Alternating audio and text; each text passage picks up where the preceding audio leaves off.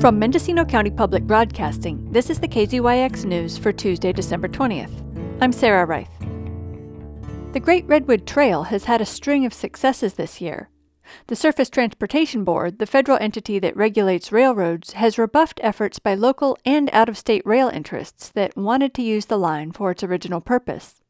2 months ago, the board ruled that the Great Redwood Trail Agency will be allowed to rail bank the track from Willits to Eureka, or build the trail directly on top of it by filling it in with dirt and aggregate.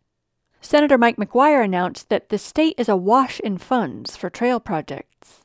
He hopes neighboring landowners will benefit from the increased economic activity he expects from outdoor recreation, but lawsuits are proliferating.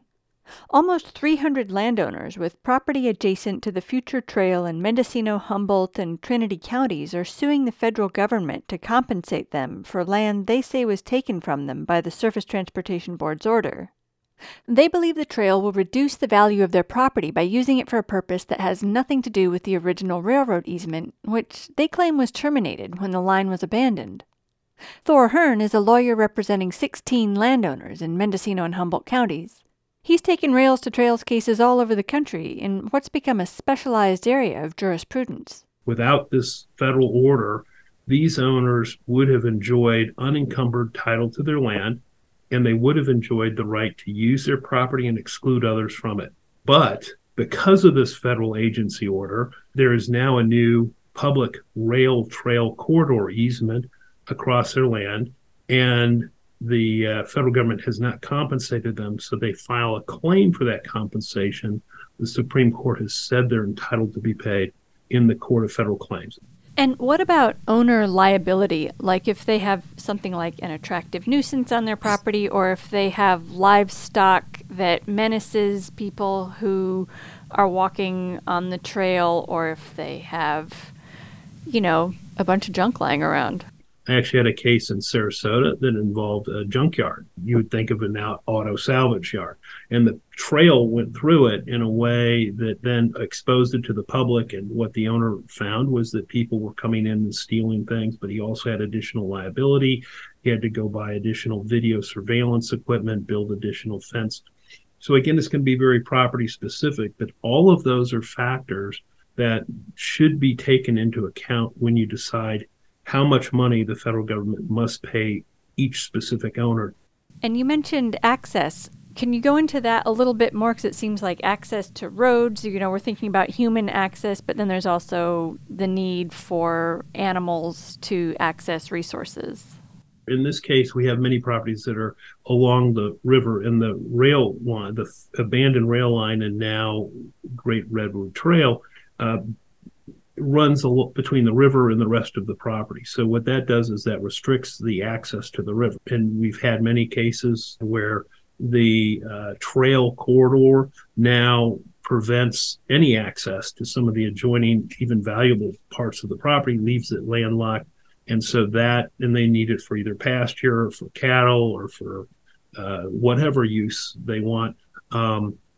Sometimes the government has to pay for the full value of that landlocked parcel. The question I would ask of each owner is, what do you think a buyer of your property would pay for it now in this condition? So a reasonable, rational, intelligent buyer coming along and saying, hey, I'd like to buy your property. In looking at your property, can I access the river? Oh, what about this driveway that crosses the corridor? Can I use it? Do I have a legal right to use it in the future? Those are the kind of questions that really should be considered to make sure each owner is fairly and fully compensated. And have you found that the presence of the trails always reduces the value of the property, or does it ever make the property more desirable?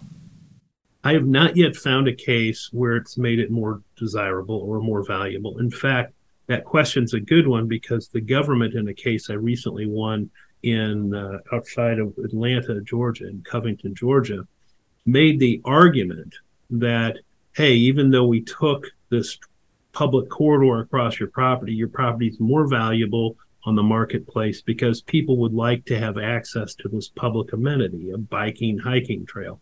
And so we don't really owe you any money.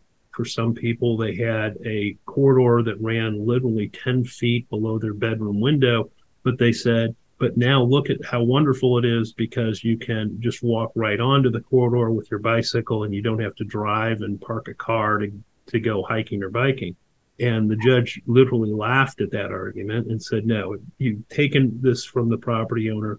And the most important factor the Supreme Court has found when we talk about value of private property is one of the most fundamental rights is the right to exclude others from your land. It's that right of privacy. It's that right of control. And the fact that the public now has this access to your property is taking from the owner one of the most fundamental rights that they have as an owner of property. And for that, the federal government must pay the owner. Hearn just filed his suit earlier this month, and it's been assigned to a federal judge. The next steps are to make sure the landowners really do own the properties, and then to determine their values, which typically involves several rounds of expert appraisals. He doesn't have a solid range for the dollar amount of the claims, but says it can be millions of dollars per property. The Surface Transportation Board does not comment on pending litigation, and the Great Redwood Trail Agency did not respond to our request for comment. For KZYX News, I'm Sarah Wright. For all our local news with photos and more, visit kzyx.org. You can also subscribe to the KZYX News podcast, wherever you get your podcasts.